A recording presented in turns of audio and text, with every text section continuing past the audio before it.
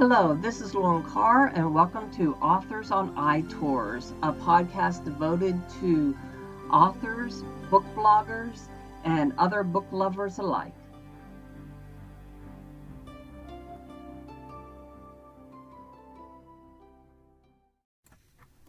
Hello, welcome back to Authors on iTours, and this week we are thrilled to introduce you to Carol Giagrandi, the award-winning author of The Tenderbirds, which will be touring with Irie Book Tours, launching on November 11th, and will be touring through November 22nd. Carol Giagrandi is the award-winning author of 10 books, including the novella A Gardener on the Moon, which is the winner of the 2010 Ken Klonsky Award, and the novel All That Is Solid Melts into the Air, which won the 2018 Independent Publishers Gold Medal for Literary Fiction. Carol has worked as a broadcast journalist for CBC Radio, which is Canada's public broadcaster, and her fiction, poetry, articles, and reviews have appeared in literary journals and in Canada's major newspapers. This is a really exciting interview that we're going to have, in which we're also going to be discussing her research for the Tenderbirds. Some of that research was with working with falcons and hawks. So you're going to want to sit back, put in your earbuds, and listen away. Hello, Carol. Welcome to Authors on iTours. We're really excited to be talking to you today about your latest novel, The Tenderbirds. I guess first thing, why don't you try telling our listeners a little bit about your new novel? The Tenderbirds is the story of two lonely people who are haunted by secrets, and one peregrine falcon which can't fly. And the two people are Matt, who happens to be a priest, and Allison, who's a veterinary technician, and Daisy the falcon. And they all meet in a Boston parish. But the thing is that Matt and Allison met very briefly some years ago, but he does not remember that fact. But the slight meeting they had was a turning point in her life that caused a lot of trouble for her. And the novel is very much concerned with unraveling all of those things, and somehow how the presence of the falcon, Daisy, manages to alter their lives as well. Mm-hmm. Now, what inspired you to write The Tenderbirds? Boy, you never know where inspiration's going to come. I'll tell you what happened. I by accident, I was online and I fell into this webcam that was sponsored by the New York Times that showed these two red-tailed hawks that were nesting on a window ledge at New York University, and they nested there, and they laid their eggs and raised their chicks and did all that stuff. And there was a chat room around it. And I don't know which was more interesting, the nest, which was so incredibly wonderful to watch, or the chit chat about the nest, which was kind of like a virtual nest that surrounded the real one. And I kept thinking, I've got to write something about this. And these little thoughts were the germs of the novel that eventually came to be. Mm-hmm. Now these were hawks that you saw at the New York University, or they? Yeah, they were red-tailed hawks. So it's a large enough bird, and it's a fairly common bird in cities these days, more so than it once was. Mm-hmm. But Daisy in The Tenderbird, she's a falcon. That's right. There's a difference between them? Yeah, there is. Well, they're raptors, right? In other words, they're birds of prey. And which means that they both hunt. Often they hunt other birds, and they hunt with their feet. They have big claws, and they have extraordinary eyesight. That's what makes a bird of prey. But the hawks and falcons they're related, but they're not the same bird. Uh-huh.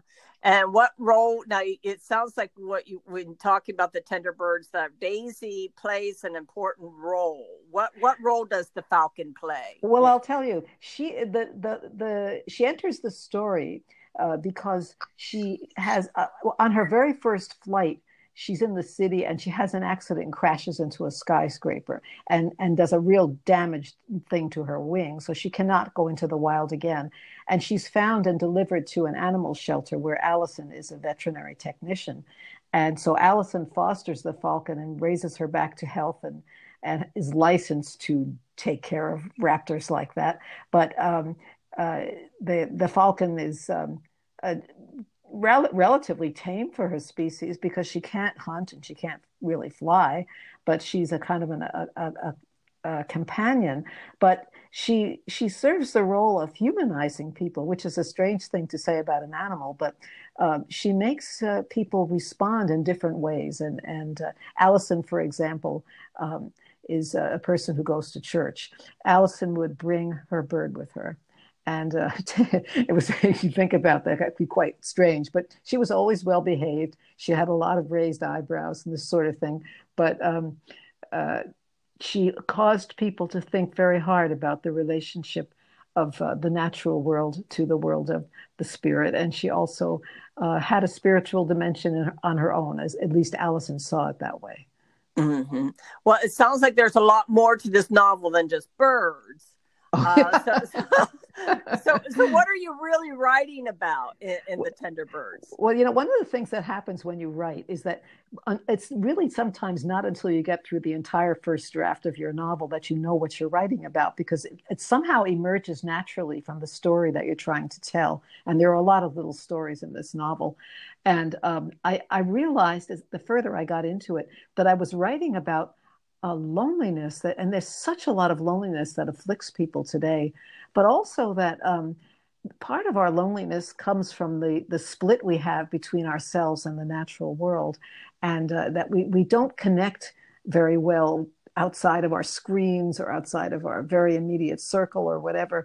And I realized that these were all characters who, because of incidents in their lives, whether they were traumatic things or personal choices or whatever, were alone, and they probably always would be.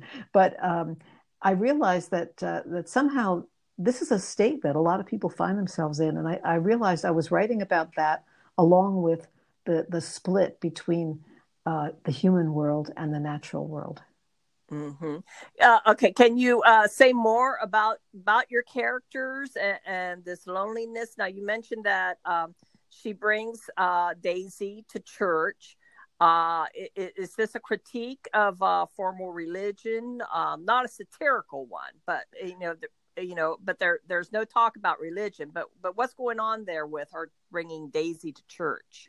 Well, this is interesting because one of the things I realized also as I was writing about it, that the story, and several people have said this to me, and it wasn't conscious, but that it's infused with the kind of faith and spirituality, but it's not stated.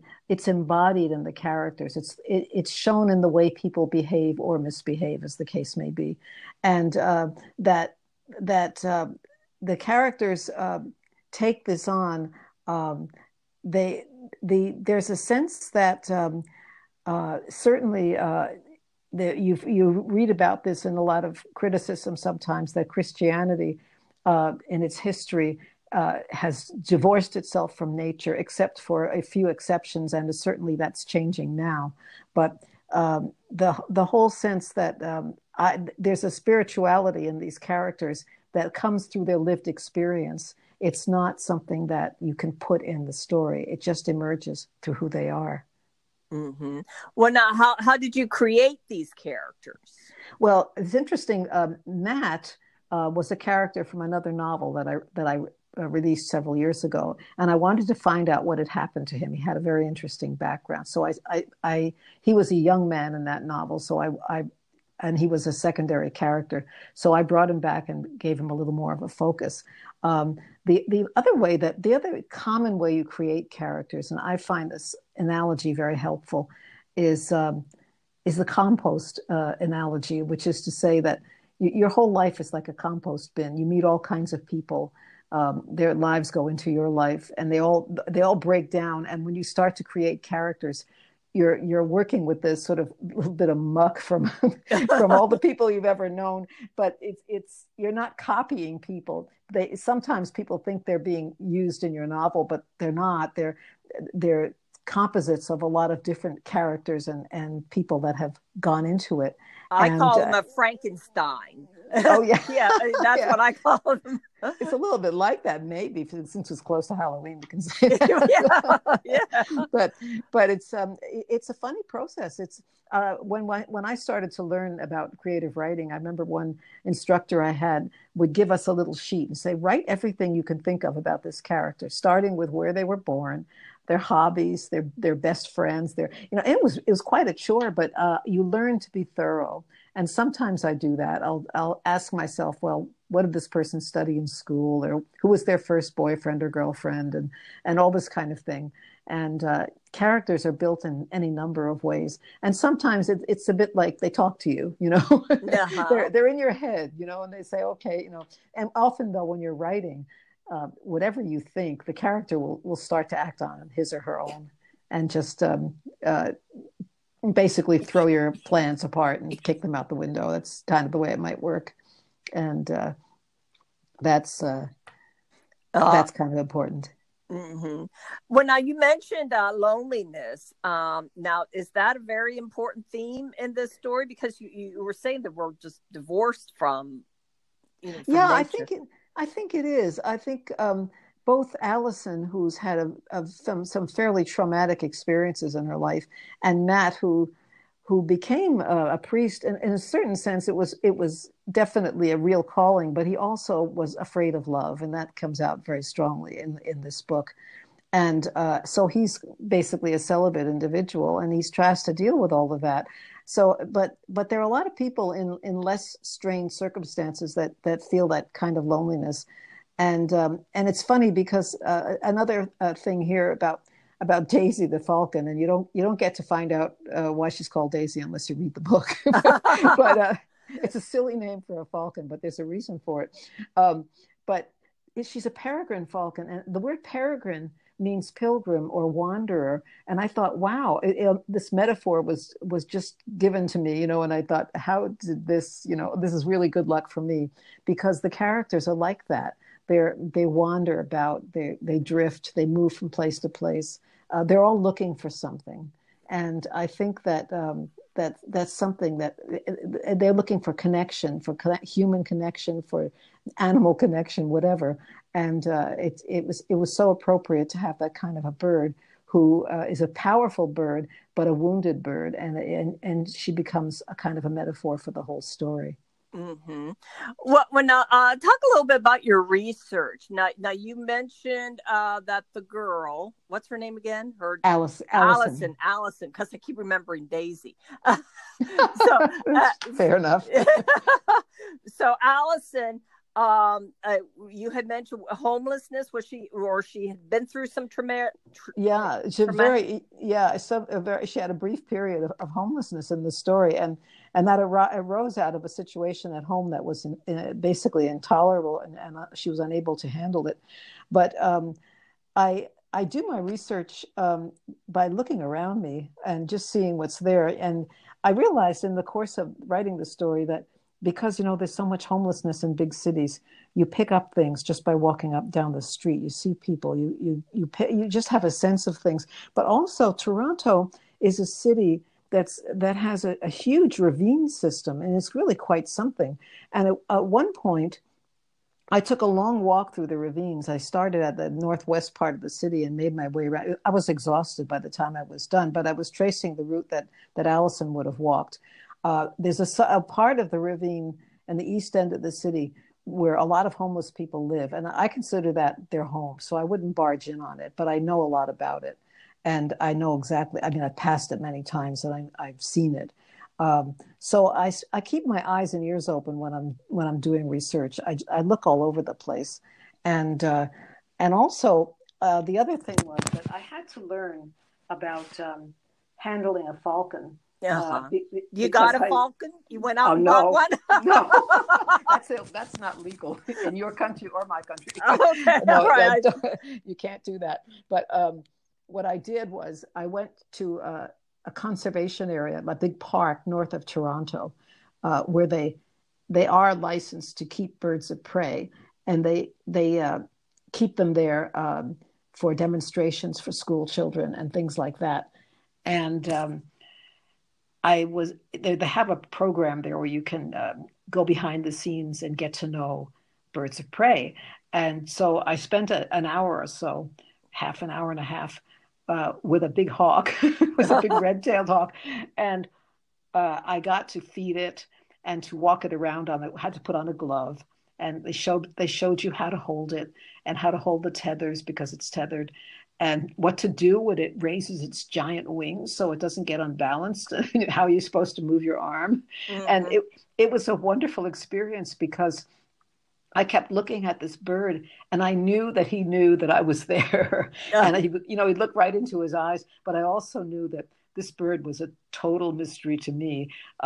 It was like, okay, he's got eyes, he's got a face, he's got, he does all the things that animals do, but the sense of strangeness and something that I would never really understand was so present, and it was very moving, and I loved that experience, and I have a lot of pictures of it. And actually, when I had a video made for my book launch, the photographer got some of these pictures and put them in the video. It was really quite nice. But it was a wonderful experience. I think anybody who's writing about birds or animals in any way should have the luck to do that and the opportunity to do that. Mm-hmm. Is that video going to be on your website? It's on my website now. Okay. All right, and just so I don't forget, so what's your website for if listeners want to go to your website and see this video? Okay, it's www.caroljohngrande.com. Oh, okay. Oh, the spelling will be good for you listeners. I should probably, I'm going to do that again for you. How about that? My website is at www.caroljohngrande.com, and that's spelled CarolGianGrande. Mm-hmm. There you go. Okay, I hope all of our listeners got that. Now what? And well, I bet you had no trouble getting that domain. No. No, not at all. I finally decided it was the best choice too. Well, now your novel, is it set in Toronto, or is it, now you mentioned, or is it Boston? You made some mention of Boston. Most of it is in Boston, and there's a lot of flashbacks to Toronto. But I lived in the Boston area I lived in Cambridge, Massachusetts for about a year and a half, a few years back, and it was a fabulous experience because it's so dense with life and visual things and interesting people, and it was an amazing experience and a lot of history, of course. I just mopped it up. I made a lot of notes. I didn't want to forget it because everywhere you go as a writer, you feel that there's a potential for something exciting to happen in your writing. So that meant a lot to me. And also, I in the previous novel that I had written called All That Is Solid Melts Into Air, Matthew was based in Boston, so that was a big deal. Now, Toronto, of course, I've lived in Toronto a long time and I know it very well. So anything I wrote about it, I hardly needed to research except for those walks in the ravine. Oh, and what makes your novel now? Because it actually, it's literary fiction. But what kind of makes it unique or different or set it apart from other novels? Well, I think that at a time when we're so concerned about the future of our planet, the characters embody our relationship to non-human life. And I think that so many people are looking for some way to relate to those ideas because, you hear things in the news and it just goes right over your head. But when real people are involved and real characters that you can believe in, it gives you a means of thinking about things. I mean, and the characters grow and change a lot. And I mean, that's important in any novel, but it's quite significant in this one because there's a point in the beginning of the book where Allison says to to Matt. She says, "Would you like to hold Daisy? She's got her glove and she's got it all taken care of." And Matt looks at it and says, "Well, I think maybe I'd like just contemplate her, maybe." But by the end of the book, there's a point at which he actually asks her if he can hold the bird, and she's so surprised. But it just shows that there's a complete change that's happened from his remoteness to becoming a very much warmer human being. And they're all good people. I think one of the things I enjoyed writing in this novel was to realize that with all their faults and problems, they were truly good people, and they were definitely worthy of the time I took to write them. And you don't know, characters are like children. You don't know how they're going to turn out. No. You really don't. You can't force them to be something they're not, and I don't know how to explain that. It's part of a dimension of writing that's kind of beyond articulation. And I think that's really good in that, because so much literature nowadays, or some even people, the way we view each other, it's either black or white. Yes. And you're either good or you're bad. Correct. And it actually adds some depth to the characters, that they're not all bad, or they're not, you don't take one thing and make them all bad. Right. No one would believe you, because real life isn't like that. People are not all bad or all good. Yeah, we're all works in progress, is basically. Yeah, exactly. For sure. Mm-hmm. So now the Tender Birds, it is going to be it's touring with iReads on November 11th through November 22nd is your book tour. Now, is the book out now? Yes, it is. Oh, okay. So, because I remember at one point it was on pre-order. So it's out now. And why don't you tell readers a little bit about where they can get it and the publisher? Sure. The publisher, it's Inanna Publications. That's spelled INANNA. And if you Google Inanna Publications, you will find the website, and you can order from them directly, or you can go through Amazon. And if you're in Canada, you can go through Indigo Books. Mm-hmm. Okay. Well, thank you very much for stopping by, Carol. You're welcome. Can you tell our readers your website again, so that they can see the video and learn more about your book on your website? I sure will. It's www.carolgiangrande.com, and I'll spell it for you. CarolGiangrande.com. Okay. Well, thank you very much for stopping by today, Carol. You're welcome. Okay. Thank you. All right. Thank you. Bye. Bye-bye.